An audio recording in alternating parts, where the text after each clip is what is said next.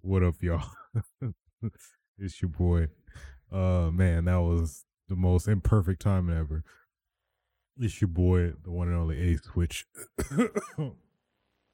aka the coronavirus container, aka the 180 times social distancing champion, aka the most magnificent pretty boy without the pretty.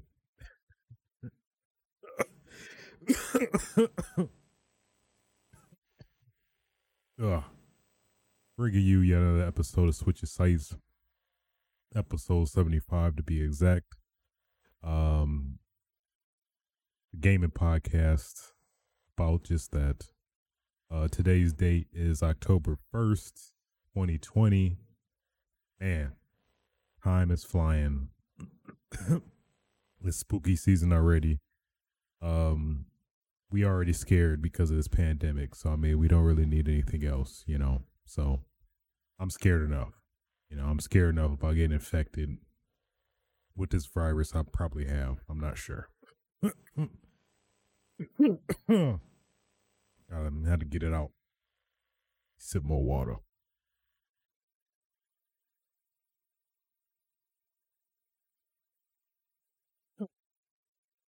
Ugh. Ugh. Okay, I'm sorry. Yes. Yes. This week has been pretty interesting. Nothing necessarily too like astounding, but interesting week either way, Just to start off and stop the dilly dallying and get right into it. Just to cover a little bit of the runoff, I guess that's for lack of a better term, from a Tokyo Game Show last week. Wasn't necessarily anything necessarily groundbreaking that was revealed at that show. I know there was rumors about Yakuza, the next Yakuza game being announced, but apparently I guess that was canceled or somebody reverted on that and saying that, oh no, we're not actually announcing anything. So that was a little weird, but okay. With that as well, Resident Evil, they did show, I guess, or reveal more details about Resident Evil 8. But again, nothing necessarily too astounding. I know they hinted at some rumors about there possibly being a them what's the term for like backwards porting? I guess just porting the game to previous gen consoles, PS4, Xbox One. But they still seem like they were kind of in the air about that still. So I was like, okay. Either way, there was that. And what else? Devil May Cry, they had some minor details. Like I know they announced turbo mode, which is at least to be expected considering all their other previous special edition versions of Devil May Cry. What else? I think that was it. I think that was the only revelatory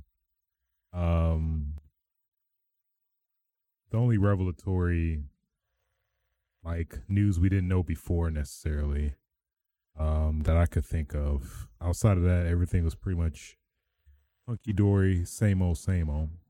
But at least some minor standout details. The first is they did announce Resident Evil is on top of the CGI, no, on top of the I think the realistic TV show regarding Resident Evil coming out. There also is going to be a new CGI movie along the lines of Resident Evil Desperation, then Degeneration, Dig Me Down 3 times. I don't know. That's probably a porno if we're probably going to be honest. Somebody was probably creative enough to think about that, but I digress. Yeah, Resident Evil Infinite Darkness, which will star Leon Kennedy and Claire Redfield, Claire Redfield. Yet again, I they need to stop closely naming these because yeah, there's Degeneration. Did I want to say Deception, but I know that's not one. Regeneration or so I don't know. But basically, I think the last one was with Leon and Claire. I think. Let's fact check. Let's do some live fact checking right now, just to be safe.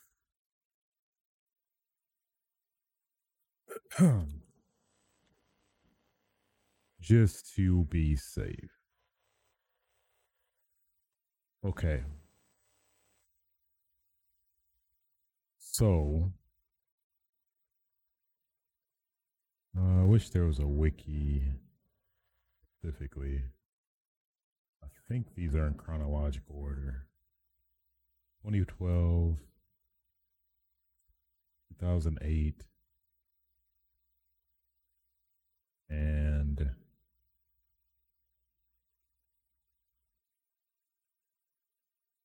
2015. So I believe the order. Okay.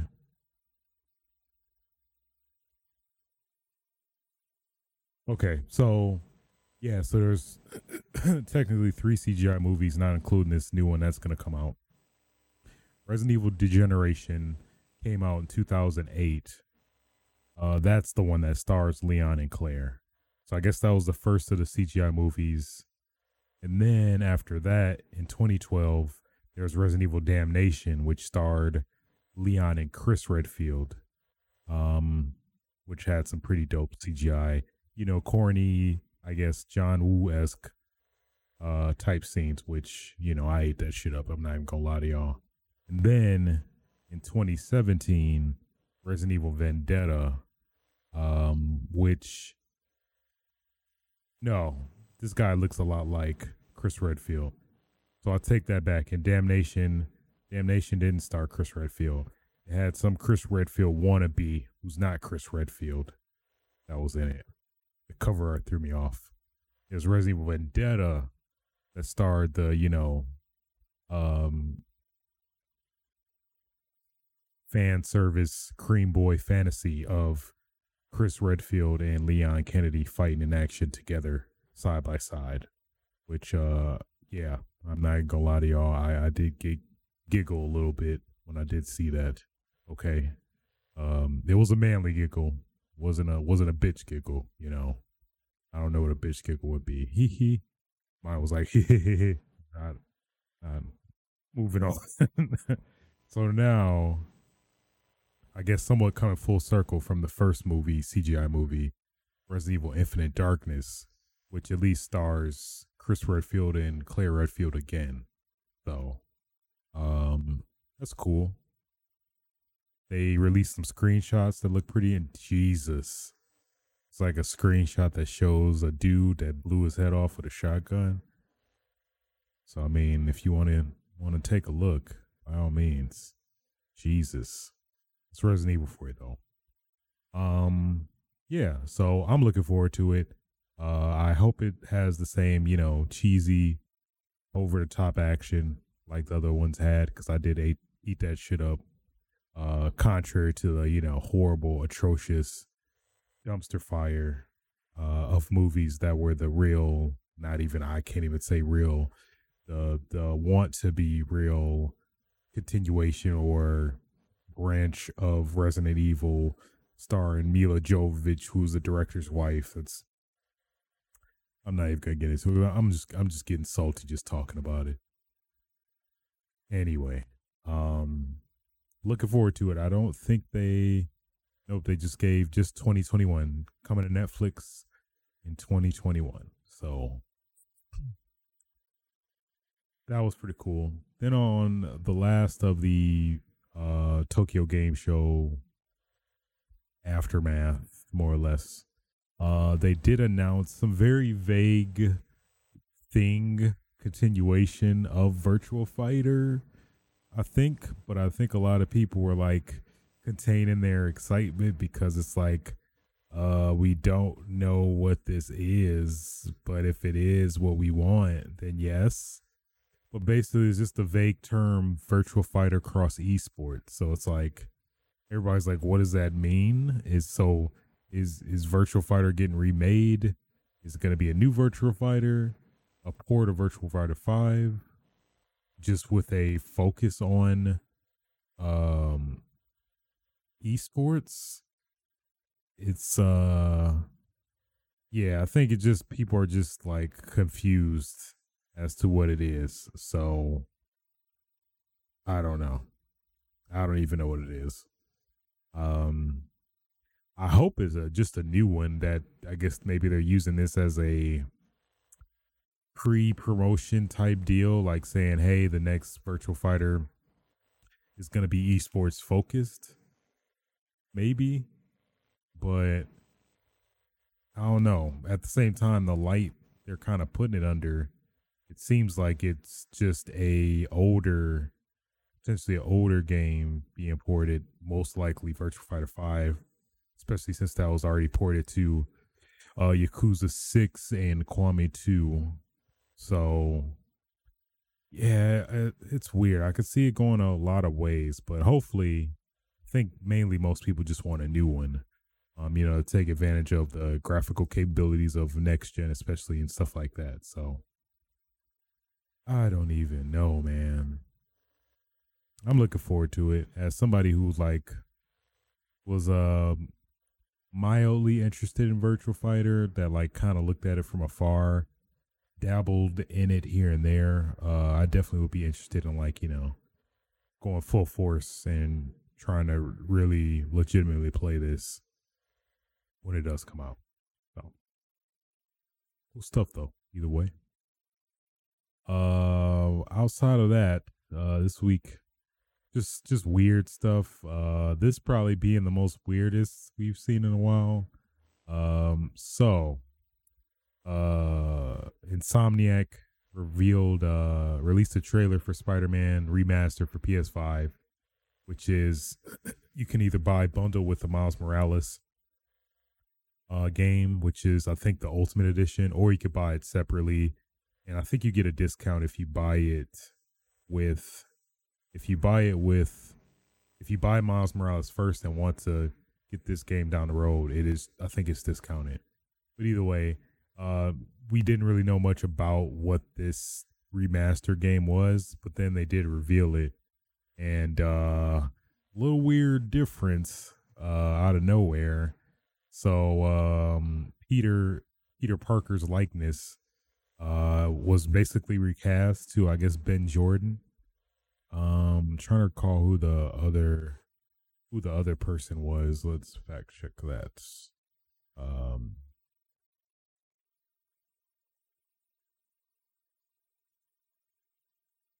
let's see.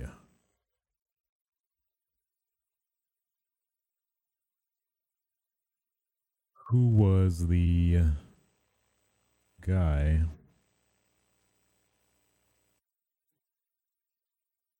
Trying to recall.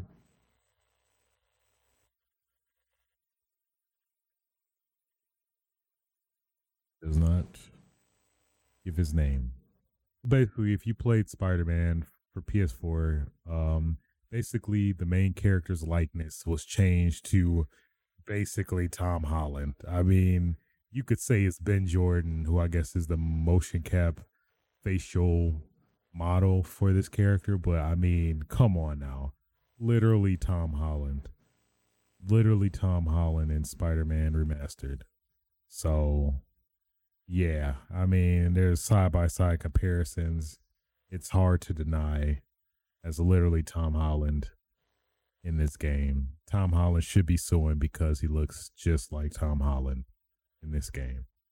So, super weird. I guess Insomniac said their reasoning was that basically due to the lighting of what we want to accomplish in Spider-Man for PS5, Spider-Man Remastered for PS5, we needed to change the model of Peter Parker. And they made some other reasoning for it. I think because of the mocap process, or maybe the fact that they had to do it again or something, that was their reason as to why they had to recast Peter Parker. So that just opens up even more questions as to like, well, if that's the case, then why wouldn't you recast everybody else as you it, and then yeah, I still don't understand it fully, but I think they were saying something about continuity as well, in terms of like, I guess the inevitable sequel, they want to stick with this guy. I don't know. Maybe there were some issues with the previous actor, that, you know, carried this role in PS4 version, and they didn't want to. Maybe there's just some issues we don't know about, or I don't know. It's just very weird, of a very weird choice. So I mean, at least reflecting back on previous like facial remodelings, I think the latest one that comes to mind was Yakuza 4, where the one police officer character, I forgot his name, he got recasted because of drug drug and alcohol abuse accusations or something like that. So they straight up recasted him in the remake or remaster. But yeah, this is just weird. And on top of that, which a lot of people were actually complaining about, understandably so, is that he does look super way younger than the PS4 version of Spider-Man. So it's like, where does that kind of entail? He looks like basically more in age with Miles Morales. So yeah, it's just weird. It's not like a deal breaker or anything. It's just weird. It's like this is why. That's the biggest question. Hopefully they Insomniac releases some more detailed statement. I think they did actually, but it did still was very it was still very vague, and like just vague is the best way to describe it. I think it was from Brian Intihar, who I believe is the director.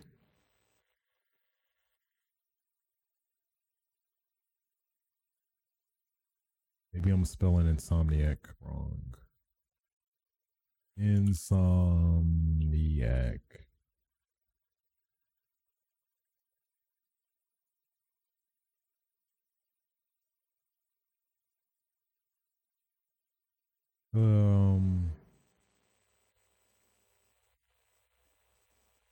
Yeah, so Brian Intihar had a statement regarding the game. So he said, today's news about the new Peter Parker face model has surprised some of you. And we at Insomniac totally understand your reaction. Heck, it even took me a while to get used to Peter's new look. But as we discussed the franchise's future and move into the PS5, quickly became apparent that delivering even more believable looking characters made finding a better facial match for actor Yuri Lowenthal, who's the voice actor of Spider-Man, who's still the voice actor, who we all love as Peter, a necessity. We care as much about this character as your attachment to him. So please know we didn't make this decision change lightly. As we did throughout the development of Marvel Spider-Man, we'll continue to read your comments, listen, and always be looking for ways to improve every facet of the game. At the same time, I hope you can trust us that this decision is what we feel is best for the future of the franchise and our upcoming goals. for this beloved Marvel character. So I guess I didn't really think about this statement, but it's like on top of that, which is kind of messed up, it's like they kind of subtly threw Yuri Lowenthal under the bus as well. Like it's like, well, if Yuri Lowenthal's voice wasn't so distinct or whatever, we maybe wouldn't have to change this character model. I don't know. That's slightly grimy. At least for me, I interpret it as they're just throwing Yuri Lowenthal's ass under the bus straight up. So, and I think Yuri Lowenthal had a statement about it too. What did he say? I think he just made a context about the current times.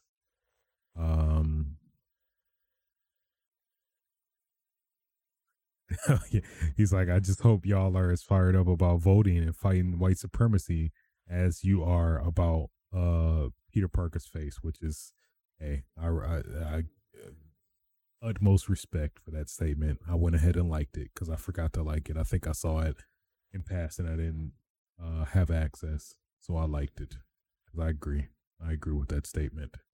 Not a huge deal to me personally. This is gonna be just a weird random choice out of nowhere, but in time, you'll get used to it. I mean, it does look like Tom Holland, so you can, feel that fantasy. All the Tom Holland stands can, effectively, enjoy themselves. I guess in greater detail. I don't know. I don't know. Um, I'm sorry. I'm just trying to. I'm just trying to. What's the word? Like factualize, fathom, come to terms with this decision, I guess. I don't know. I don't know. Either way, weirdness overall. People are having a fit about it as well. Well, you know how gamers are, unfortunately. Anything, you know, but I digress. Moving on. Smash out of nowhere did a pre-announcement for announcement that happened earlier today for a new Smash character. And man, well, I guess I'd have to say I wasn't necessarily expecting this character, but it ended up being Steve. Well, I guess the main character, Steve from Minecraft, but there are echo versions of him, including I guess a girl named Alex Zombie Man, I think is the name, and I forgot who the black looking thing is, but yeah, not my cup of tea. Not something I'd want, but totally understand it, totally respect it, considering how huge Minecraft is. I think it still is the highest selling game ever of all time, technically. So I mean, it only makes sense to include Minecraft. Um, they show a little bit of the gameplay of what he will play like. He seems very, yeah, just Minecraft and Smash, I guess. Um, yeah, I don't. Part of me sees him being a very troll like character, where he just seems to have a lot of moves that will just annoy you more than like directly compete against, if that makes sense. So we'll see. We'll see. Yeah, no, he's no Travis Touchdown, but still holding out hope. They may announce Travis Touchdown next year to somewhat line him up with No More Heroes 3 when that comes out, likely, especially considering this whole angle with this season's Fighter Pass being influenced by Nintendo heavily. Forgot the term specifically, but they said something along the lines that Nintendo is heavily influencing the decisions of the characters this season or something like that. So we'll see. We shall see. But Yeah. Yeah. I mean, it's Minecraft. I know. I think some people just made like a left field announcement out of it, or speculation, or maybe there were rumors. I forgot, but nonetheless, it is real. It is real. They're also having they didn't show gameplay of what he plays like. I guess they said they're saving that for um a Minecraft stream or Minecraft Fest or something like that. Uh, I guess their term is Minecraft Live. October 3rd, 7:30 a.m. Pacific, 10:30 a.m. Eastern. So yeah, Minecraft. Yeah, you wanna fight Steve for Minecraft, huh? Want to get I'm trying to find analogies, but I can't because I never played Minecraft. You wanna just you wanna craft a whole like building and then kill somebody, huh? You wanna get your little creeper and drop it on people, huh? And that's all I got. All I got. Sorry. That's all I got. That's all the referential material I got. You try to make any joke with that character. Um, cool. Either way, I'm happy for fans of Minecraft. Um, personally, yeah, I don't see myself playing this character, but who knows? I said the same thing for Villager, and I do kind of like Villager. So who knows? I don't know, but who knows? I think there was one tidbit as well. I'm trying to remember about this. No, I think that I covered everything. Yeah. So there you go. Minecraft. Steve from Minecraft is your next Nintendo DLC characters. I forgot how many characters we have left. I think 5. I think we have 5. Let me double check. I believe the answer is 5. 4. Okay. So we had Min, June, Minecraft Steve coming presumably before November. Then 4 more slots left. Okay. Okay. Yeah, man. Just considering that they're all gonna likely be Nintendo influenced. Yeah, I would. Is one of them has to be Travis Touchdown. I mean, he's just a hidden, um, cult favorite amongst Nintendo fans that are mature. Um, I think they can make him work, kind of like how they did Bayonetta. Just tone him down a little bit in terms of his expletives, and maybe not so kid friendly tendencies, um, going by his previous games. But I think they can make it work. I think they can make it work where they can appease fans of No More Heroes while staying staying safe in Smash. We'll see. 4 more chances for him to make it in. Um, yeah, we'll see. We shall see. Moving on. Silent Hill 4 recently got rated, which is a pretty strong indication of a release for PC. So pretty much keeping that train going with Metal Gear Solid 1, 2, and now Silent Hill 4 The Room. I think a lot of people were curious as to why 1 and 2, well, 1 through 3 are omitted. I think at least specifically for 2 and 3, the source code got lost somehow, which is just a travesty. I guess hopefully game companies learn now to always keep the source code, because I guess from my understanding that's the basic foundation groundwork of games and how they can be ported to other systems and stuff like that. So apparently that got lost. So that can never be more or less recovered now. So yeah, yeah, it's kind of messed up. I heard that obviously now after the fact explains why the remaster collection for two on PS3 and 360 were so horrible and atrocious because of that whole process. Um, so we'll see if they maybe somehow with some magic or foolery you fix that. I don't really see myself playing this again since I somewhat semi recently played it. Man, I guess like almost a year from now, which is crazy to think about because it feels like it was more much sooner than that. I want to say I uploaded them. Maybe I didn't. Either way, that was a good time. It's that special season. Um, but yeah, pretty decent.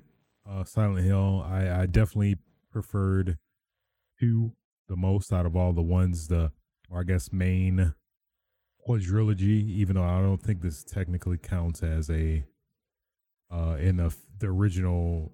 No, I think this was the last Silent Hill made by Team Silent, which is the team that did make all of these Silent Hills, or the main Silent Hills 1 through 3.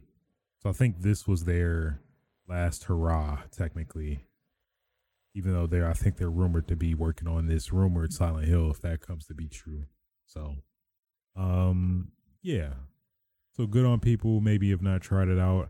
I'm curious, and I guess that goes along the same lines with the Metal Gear Solid 1 and 2 games, if they've been improved from the previous PC ports in some way. I would hope so. But yeah, we'll see. We shall see. Next topic. Seems like a lot of people, obviously in the press and stuff, are getting them pre-release Series X's. What is the plural? Series X's? I think Zero X. Series that's a tongue twister. Series X's in the public wild, at least. It seems like it's a prototype unit, not the actual finalized product. But yeah, seems like a lot of people are revealing, a lot of the press are revealing like loaded times, the actual capability of quick resume, which is one of the biggest, I guess, marketed features, which lets you, in theory, play a game, immediately jump to another game, which with very minimal time in between compared to like, the Xbox One, which generally takes a good while, and you can't necessarily do it on the Xbox One. You can somewhat do it on the PS4, but I think only with one game at a time. If you switch between a game and like a media app, you can do that, but if you switch from game to game, you have to close the game you're already in to the other game. So from what everybody's like showing, it seems to be pretty damn fluid, pretty quick. Like under 10 seconds, it seems like you can jump from game to game. I forgot the limits, but I think it depends on the type of game. If it's a Xbox One game versus a Series X game, but from what they showed, it does seem to be pretty powerful, and you can cycle through a lot of games. Like I think 6 is the max I've been hearing, so that's pretty cool. I don't really see myself using that because I'm generally a 1 to 2 game person. I just don't like the concept of jumping through multiple games at once. I guess technically for multiplayer games I could see that being feasible, where like I'm jumping from, Call of Duty to Halo to Gears. So there I think I can utilize it to some extent. So either way, the capabilities there if you're that type of person that, I don't know, I guess maybe somewhat ADD-esque, where you don't focus on one thing, like to focus on one thing at a time in a lot of instances. Um, I could see it. They also, what was some other info they detailed about? Oh yeah, people were praising the controller a lot in terms of how great that is. How much of an improvement it is from the current Xbox One controllers, which is crazy because I feel like Xbox One controller is one of the best controllers known to man. And the fact that they were able to improve even further upon that is kind of crazy. Thinking about that, I think they like the bumpers now. The D pad, they say it's a lot better. Um, so yeah, that at least having some foresight, I feel like that's gonna like give me a pretty big first world problem where I invested in a Elite Pro 2 controller, which will be compatible with this one. But then it's like, now the capabilities of the new controller versus the Elite Pro 2 controller. How am I gonna weigh the options? Because convenience over latency. I hear there's like some technology that in theory will improve latency even further than the current gen also. So it's pretty I like how I'm making this out to be like a huge problem, but it's really not a huge first world problem, but it's probably very minuscule, but nonetheless, pretty cool either way. I don't know. I probably see myself just sticking with my Elite Pro 2 controller.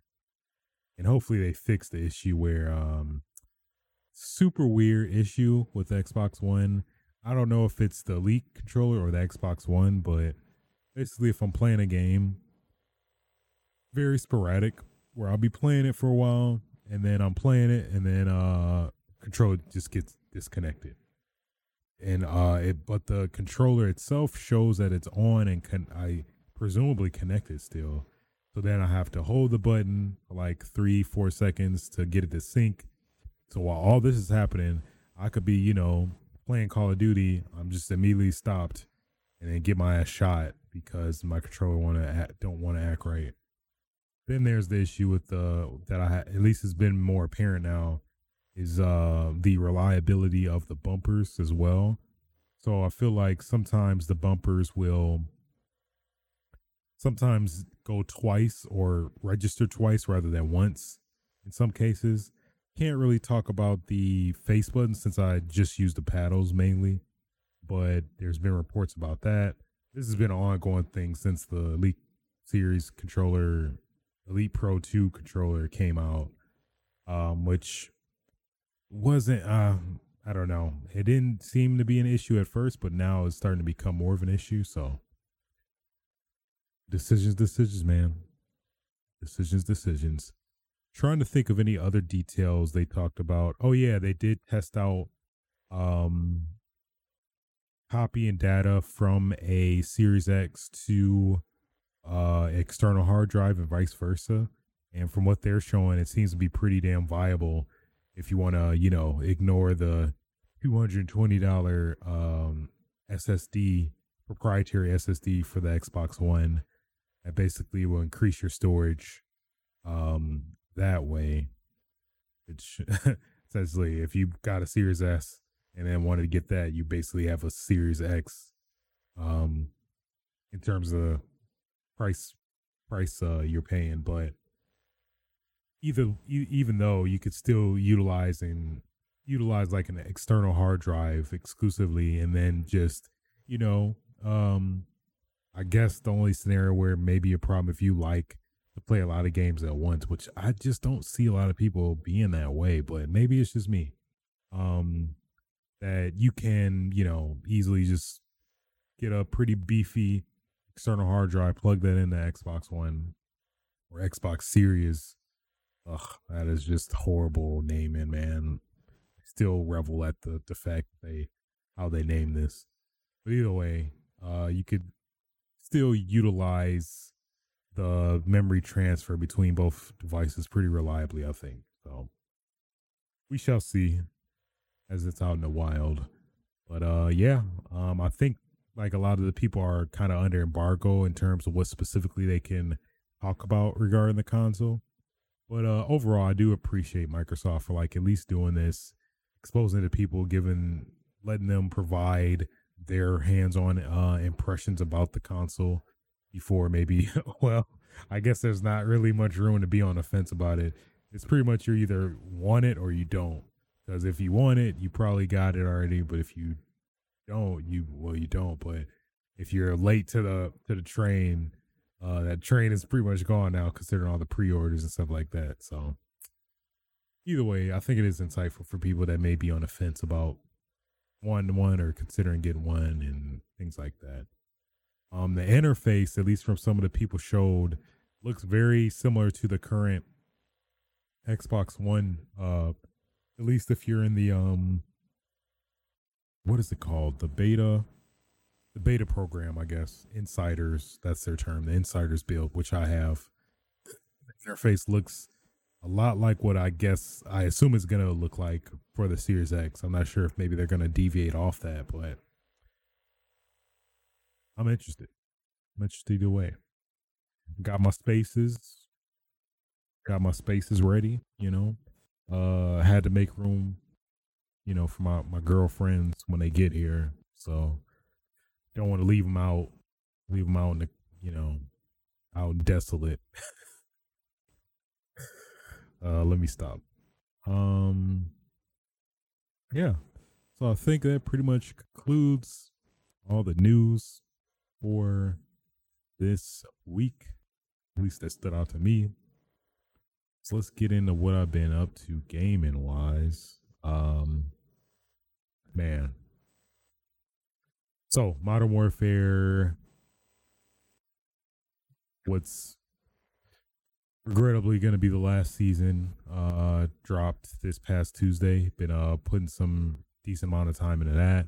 I think there's been some issues where I've been crashing, and the weird thing is I did this both on the PS4 version and the Xbox One version, and they both seem to crash similarly. Like after 2-3 games, the game would immediately crash, which is very weird. It's a technical issue I guess they've been currently aware of now, and they're working on. But that is a thing for people that may be curious that do play Modern Warfare. New maps are pretty cool. I mean, broadcast, obviously, that's been in Warzone, and I think some of the ground war maps. But it's fine. It's broadcast. I mean, it's a map that premiered in COD 4 that I've been kind of used to. So it is what it is. I would have preferred Overgrown, but Infinity Ward doesn't want to listen to me, even though I keep yelling in their ear, bring back Overthrown, bring back Overgrown. Not Overthrown, Overgrown. I don't do that. Maybe if I did that, they might have put it in. Hey, all right, Switch. Okay, we heard you. All right, Switch. We've heard you. Okay, Overgrown. Coming to Call of Duty Modern Warfare next week. Like, yes, I did it. No. So that's a very delusional world I'm living in. So yeah, probably next Call of Duty or next Modern Warfare might see that. That'd be cool. That's probably of the older maps that I would have liked to see. Pretty much most of them made it. Definitely Vacant was one of my faves. Crash was pretty good. Overgrown was probably the only other one that I really, really wanted. Backlot. Is it Backlot? I think it's Backlot. But hey, there's always next Call of Duty. I'm pretty satisfied with the map selection. Not too many maps that are like, I want to skip this, so that's good. Yeah. Outside of that, just been trying to rank up. Didn't get any of the new weapons yet this season. I played like one Warzone match which is the annoying thing, how like segmented they have the downloads for the game in terms of having to, download the patch for the game, but then you have to download the multiplayer pack for the game, but it's like, why can't you just bundle those together? Um, Mainly PS4. Xbox is totally fine. They seem to do that automatically, but PS4 just want to just be difficult to be difficult. Um, but I digress. All in all, still playing Modern Warfare a year after, almost, I guess, or close to a year anniversary. Before it's shortly retired, it's gonna be sad. Honestly, personally, would totally love and not have an issue at all if they extended Modern Warfare a whole nother year in terms of just the same content cycle. I totally would eat that shit up, but hey, Call of Duty got to make more money, so they got to make more money, and I must still buy Call of War like a sucker, even though I'm still on the fence about it. But I digress. Also beat Nier Automata this weekend. So I know I played it like, and it feels like maybe back in April-ish, May-ish, I want to say, where I beat the first playthrough. And then, after you beat the first playthrough, the director provides a message after beating the first playthrough that it strongly suggests that you play the other playthroughs of the game. So at least initially for me, that kind of turned me off a bit, knowing my experience with the first Nier and how much of a grind it felt to go through each playthrough, where it just wasn't enough variability, I guess, in terms of the playthroughs. Like what it felt like, the extent it was in terms of difference in playthroughs is that for the playthrough you get a little bit more backstory about some of the places you visit and the story behind some of the bosses and stuff, but that was pretty much it. Like, you could generally get that gist through the first two playthroughs, but then they wanted you to do a third and fourth playthrough, I think, and then I think even a fifth one. I was like, no, I'm not doing a fifth one because it was very dependent on some conditions or something like that. But either way, there was all these damn playthroughs that you had to do, and then from there, they just didn't feel justified in devoting your time to, essentially. So that, at least with that preconceived notion I had after beating this first playthrough, I was like, oh, no, I'm good. But I hear like the total, praise and just overall just praise and, I guess fervor about this game in terms of everybody playing it. So I'm like, it was in the back of my head, like, okay, at some point I'm probably going to come back to it. So I did actually go back through it and do the other playthroughs. I guess technically it's hard to get in. Well, I think it's safe to spoil at this point. It's been set 3 years since the game came out. So, I mean, warning if you never played Nier Automata and care to play it, but spoilers. I'll try to be as light as I can, but you know what? No, fuck that. I'm going all in. It's been 3 years. Okay. You haven't played it by now. What are you doing? All right. So yeah, there's like 1, 2, 3, 4, 5 technically playthroughs, but what I definitely like a lot more about this Nier compared to the original Nier is that the playthroughs are totally more varied and like worth playing through than the original Nier, which felt more grindy than it should be. So with that being said, like the second playthrough, you play there's the two characters, 2B, who's the main character, and then 9S, who's the guy, the little kid looking dude that is like her companion partner. So in the second playthrough, you actually play as 9S, who is generally fairly different than 2B, and he he just has a whole unique, different um characteristics about him compared to 2B in terms of combat. I guess the main ones that he can like hack machines and stuff like that. And that's a pretty cool like mini game and aspect where you can like even in some cases kind of get by on some enemies that are more difficult where it's like do you want to fight them or do you want to hack them? In some cases like I prefer to just hack them because it's easier that way. But either way, it's just a nice little spin on a character. So with that being said, the second playthrough you do play as 9S, and then you basically go through the same cadence, basically essentially the same playthrough as 2B, but on top of that, you also get the kind of like the first near of the additional cutscenes of some of the boss characters, some of the locations you go to, actually telling you about the backstory about like kind of how these you know bosses came to be, characters came to be, and stuff like that. The trials and tribulations they're going through and stuff like that. So that in of itself was pretty interesting. Still a little on the fence about like I'm in foresight of thinking I'm like, am I gonna have to do this like 4, 5, 6 times again? But thankfully after I beat playthrough 2, it totally changes drastically, which it's hard to even call it another playthrough because I consider a playthrough going through the same game again, but in this it's kind of, I guess, subjective depending on how you interpret it, but it felt like a continuation of the first 2 playthroughs essentially. So the third playthrough is basically a continuation of where the first playthrough leaves off.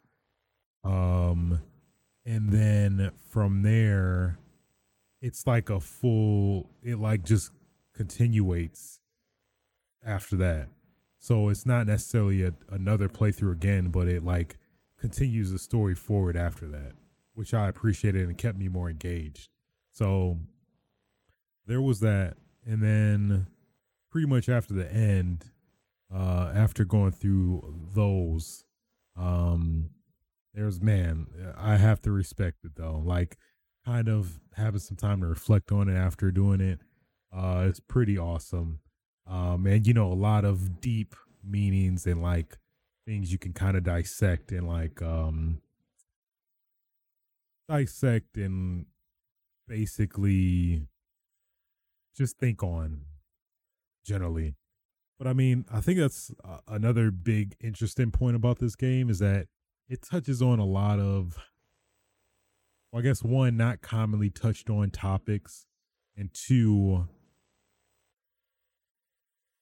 very, I guess maybe what's considered taboo stuff that a lot of games don't necessarily go out their way to touch on. So I guess the main one is like, I guess existentialism, where, basically just contemplating the meaning of life, like why are we here, what's our purpose here, and things like that. Like a very philosophical angle with a lot of stuff where it's like they make you turn your head to a lot of stuff in terms of like, because like a lot of the angles with Nier, even the first Nier really, is like robots trying to emulate humans, and then in turn us trying to like debate what actually humanity is, what determines being a human outside of being a human physically. Like, because a lot of these robots, like I forgot, like maybe like first couple hours in a game, like you walk in on these robots and these robots are like they trying to fuck each other, and it's like just dry humping each other, but it's like they have the tendencies of humans, so it's just, it seems off, but it's at the same time it's like it just makes you think and contemplate. It's like, yeah, I mean, like really outside of that, they're essentially just like us in terms of, one have the same desires, aspirations as humans, but not actually being human.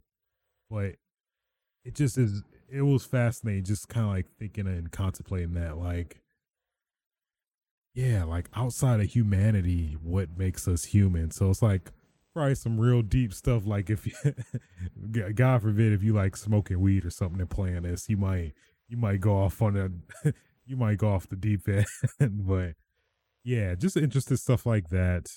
Um, yeah, it's some sad stuff too, man. Like when you think about it, just in the context of, you know, the previous stories.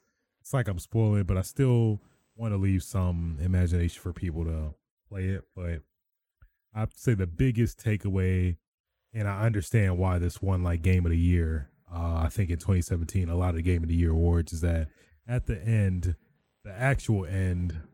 I think it's okay to spoil, but I said it's I'm spoiling to some extent anyway. But at the end in E, and that's another thing. There's like, well, I guess 26 endings, but a lot of those endings are, I think, what 21 of them are like joke endings or like not really necessarily endings, but like goofy endings per se, where if you fail at a particular instance, it's registered as an ending. Um, that end in E, where basically after you fully complete the story, uh, when the credits roll, you get an opportunity to say, we can restart humanity or something like that, with these robots that are like the partners and companions of 9S and 2B.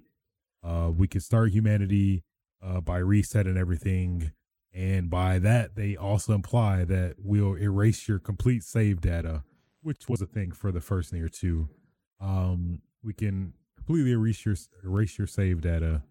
And do you want to do this? Are you sure you want to do this? They ask you a lot of times. And if you agree, your save data will be gone completely. You technically will never want to play Nier again. But when you do that, something that's really meaningful about that is that when you're going through the credits are like a shoot 'em up credits thing, like I guess kind of close to Smash in a sense, but way harder and annoying. So you get to a certain part where you're trying to, go through this perseverance type deal, which I guess is from like some of the theory analysis I've been looking at on YouTube and stuff. They talk about how this is kind of like a somewhat of a accurate representation of what the characters in the game are going through that you're playing yourself. So you go through these shooting segments. It gets gradually harder to the point where it's like insanely hard to even fathom like beating it yourself. And when it gets to that point, it asks you like, do you want to give up? And they keep telling you like, man, you should give up. Man, this is hard, isn't it? And if you keep going, you actually get help from people that have also deleted their saves to get to this point. And then the game is way easier. And then you finally get to the ended part. And then it seems like the cycle resets again for the characters. And then, that's Nier Automata, essentially. It's a lot more to it than that, but I'm trying to be on the surface as much as I can. But it's some trippy type stuff going on in this game, man. As the more I reflect on it, the more I realize how like powerful like the statement they made when talking about this, or going through this whole game and people's experiences going through this whole game. It is some crazy stuff, man. It's a lot of stuff that a lot of people haven't done that I think this game does wonderfully. That I am glad I actually did push through and play through the game now, knowing what I know now about the game. So I do recommend it if you're into like platinum games, platinum beat 'em ups, slash 'em ups, with RPG elements. There's a lot of that too. There's some hidden bosses that I'm like, no, I'm good on. I don't want to spend that much time. And there's whole chip system, which kind of is somewhat similar to Dark Souls in a sense. But yeah, yeah. Game got pretty difficult towards the end too, to the point where I had to knock down the difficulty to easy. I would have kept it at normal if there was an achievement for it, but I was like, it's really no achievement for it. So I'm not really gonna. It's not really worth it. I'm just trying to get this story mainly anyway. So, um, yeah, if you're a masochist, I think there's a lot in there for you as well. Um, in addition. So yeah, man, Near Automata. Yeah, that I see why the game has gotten the praise it has gotten now. Um, Looking forward to the remake of the first one coming out. I think they talked about that at Tokyo Game Show as well. Um, they showed a little bit of gameplay. I want to say I talked about that last episode, but either way, there's that. A little bit of Among Us in there still. You know, that game is pretty fun. It is, yeah, it's kind of ingenious when you think about it. But you know, even though the game has been out 2 years already and just caught fire recently, but still enjoying that, playing a little bit of that with various groups as well. But man, probably the biggest takeaway from this week, I have to say, Earth Defense Force 5. My God, that game is great. I've only played 5 missions and I love that game so much already. Um, man, EDF. So I guess for people on the outside that have never maybe touched an EDF game before, it's I guess the best way to describe it, which is sadly accurate because I even though I don't want to put it in like a category, but it essentially is. It's basically Earth Defense Force is the Musu of shooters, the Musu of third person shooters. I think that's probably the most accurate statement you can make in terms of trying to get somebody's understanding of Earth Defense Force and what that is. Essentially, just millions, thousands, probably. Let's be realistic. Probably thousands of enemies. In this case, bugs and animals on screen at once, and you're shooting them, like to an overwhelming amount where you're shooting them all, to basically, you know, I guess defend the Earth essentially. But man, just the very subtle, nuanced stuff I think is what actually makes the game that much more enjoyable because of that, because of the detail and especially in this one because it's like it's funny because like the Earth Defense 4, the graphics were you know, not the best, but it's it's kind of ironic with this one. It feels like the graphics are what the graphics should have been this whole time for Earth Defense Force, which I mean, hey, better late than never. But there's that. They also added a run button to Earth Defense Force now, so now you can actually run, like just straight uninterrupted running, which is very useful for like picking up items because you know, like when you finish a Earth Defense Force level, you have a certain amount of time to get weapons and items, which basically increases. So if you pick up armor on the map, it increases your armor limit. So basically, you're rewarded for playing more missions and difficulties and stuff like that. The same goes for weapons, where the harder the modes are, the more rare and powerful the weapons will drop or possibly will drop. So there are those factors to consider in. But considering it's like you're on a huge ass map, it's a lot of ground to cover, and it's like at least in Earth Defense Force 4, it will take like forever to get to like particular locations, like with going to enemies if they're on a different part of the map and stuff like that. But I think Earth Defense Force 5 really does make that more accessible by adding that running mechanic alone. It feels kind of cool too, just having a sense of just speed, kind of like similar to Gears of War in a sense, where you know you have just a greater improvement in mobility. And I think that another thing I didn't really test out, at least, is that you can spawn weapons now, where vehicles. I mean, where I think you could do that only in certain missions on EDF 4. but I think now it's kind of somewhat of a mainstay. So that's been good so far. Also, just the single player aspect of this game alone is pretty great. At least the first couple levels where like you're introduced in a standard tutorial sense where they haven't really done that in the previous Earth Defense Force games, I don't think. But it feels like a straight realized like story based game, if that makes sense. I mean, going off the previous Earth Defense Force games, it seems like they were more so not necessarily story focused necessarily, just more or less pick up and play. Not really much lore to it. It's just like, hey, it's all these monsters and aliens coming to the Earth, and we got to defend it. What are you gonna do? That's basically it. But this one, I feel like they're like going somewhat AAA with, voice acting and like the story and like just the whole run through like what I would expect from a AAA game at least, which is pretty dope. That took me off guard, and I was very like delighted by that actually. So thoroughly, thoroughly enjoying that, very much so, so much.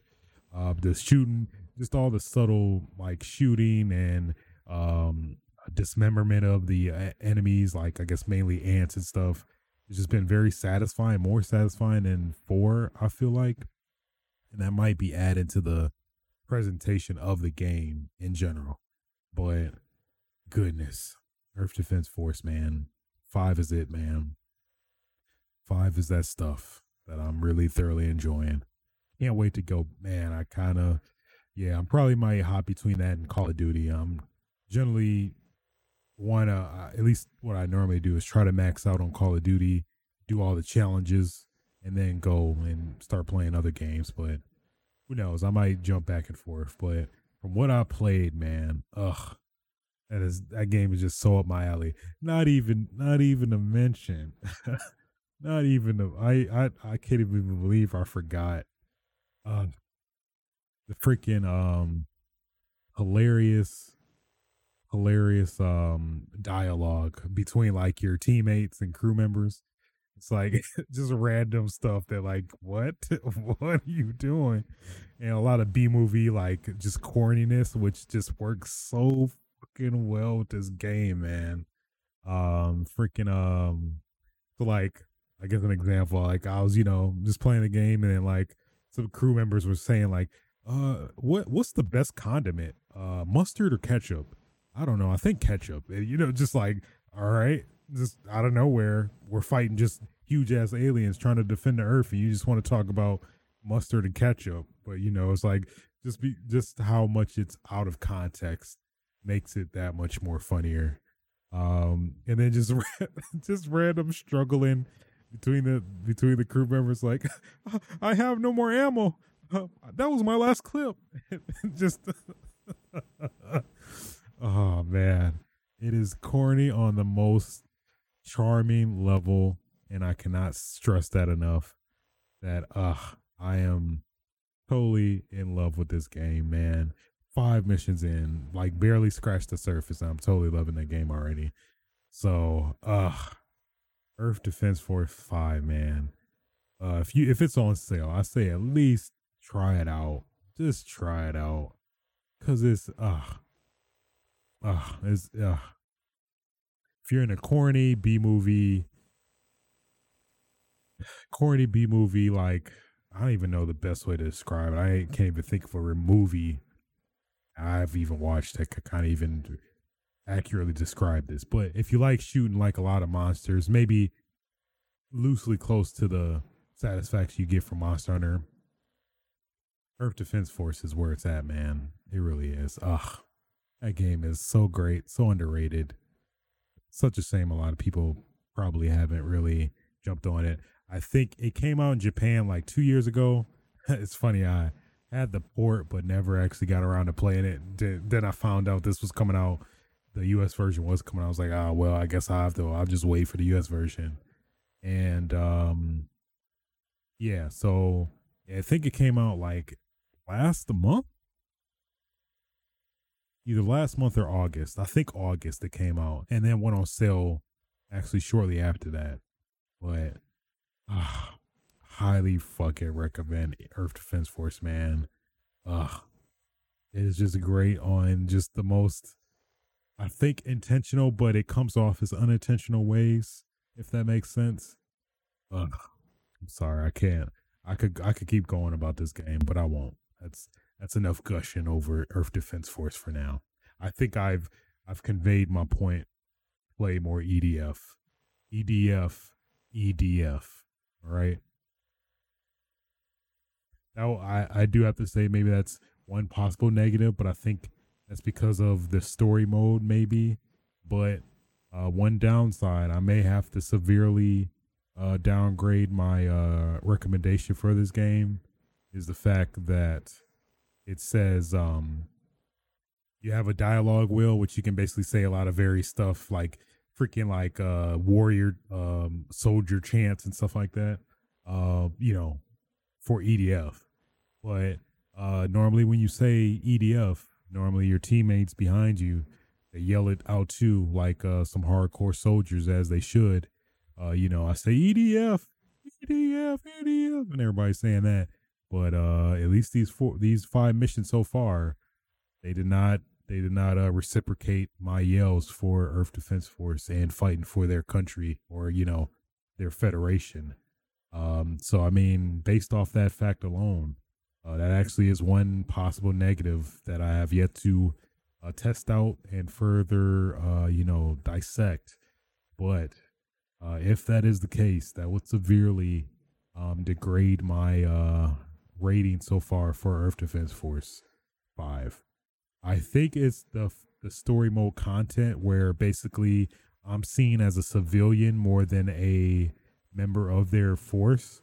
I'm not sure maybe if like this game has a super in-depth like story mode type deal where actually maybe my character dies and I'm actually in the hands of a actual Earth Defense Force member where that I guess in theory should change, but that is yet to be determined.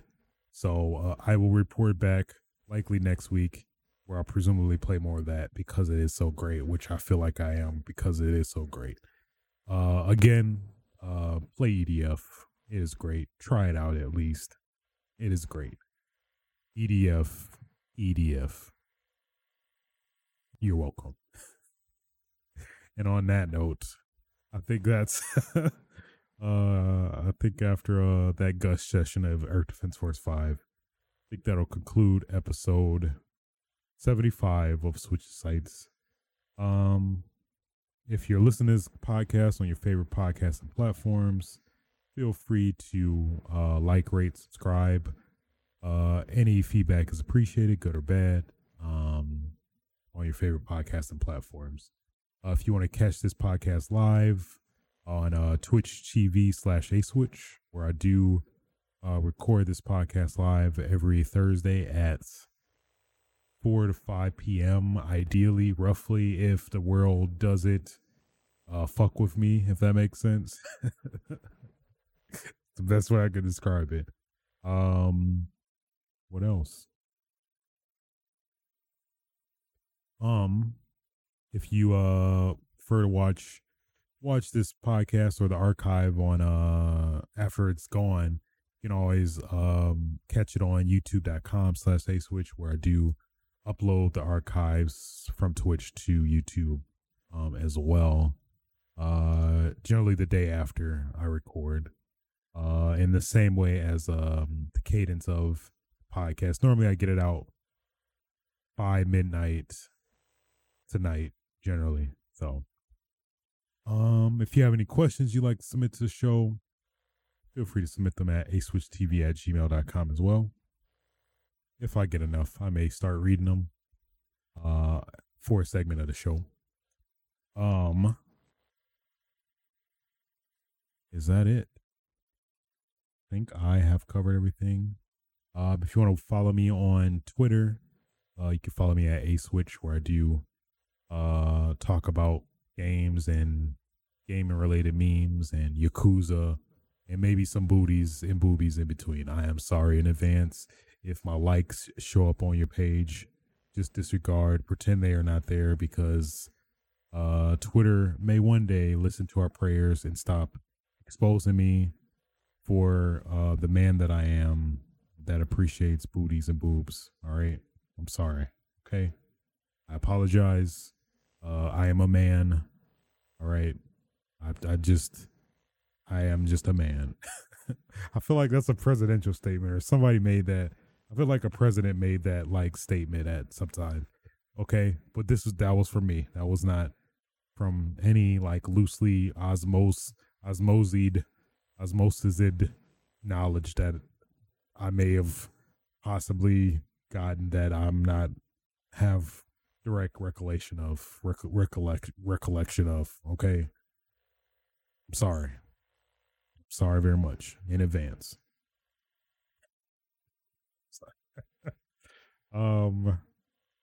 Outside of that, I think that pretty much covers it. Yeah. Hopefully everybody stays safe with this spooky season. Hopefully people just don't be I already see it. A lot of people going to be dressed as Corona and be scary, or people won't be dressed as Corona, but will have Corona, but not have masks, and that'd be just as scary, if not scarier. So pick your poison, I guess. But no, I'm not in any way condoning people to go out in public with no mask, saying, I'm dressed as Corona, because you don't look like that. I hope you don't. I don't know where I'm going with this, but I'm just saying, put on a damn mask. That's essentially what I'm saying. All right. Just put on your damn mask. Fuck. It's crazy too. It's like over 1 million people now that are have died from this thing that people pretend it's not there. Don't want to acknowledge, I guess. But I digress. Till next time, guys. Don't cough. Put your damn mask on. Don't touch people that don't want to be touched. Get your game on. Oh yeah.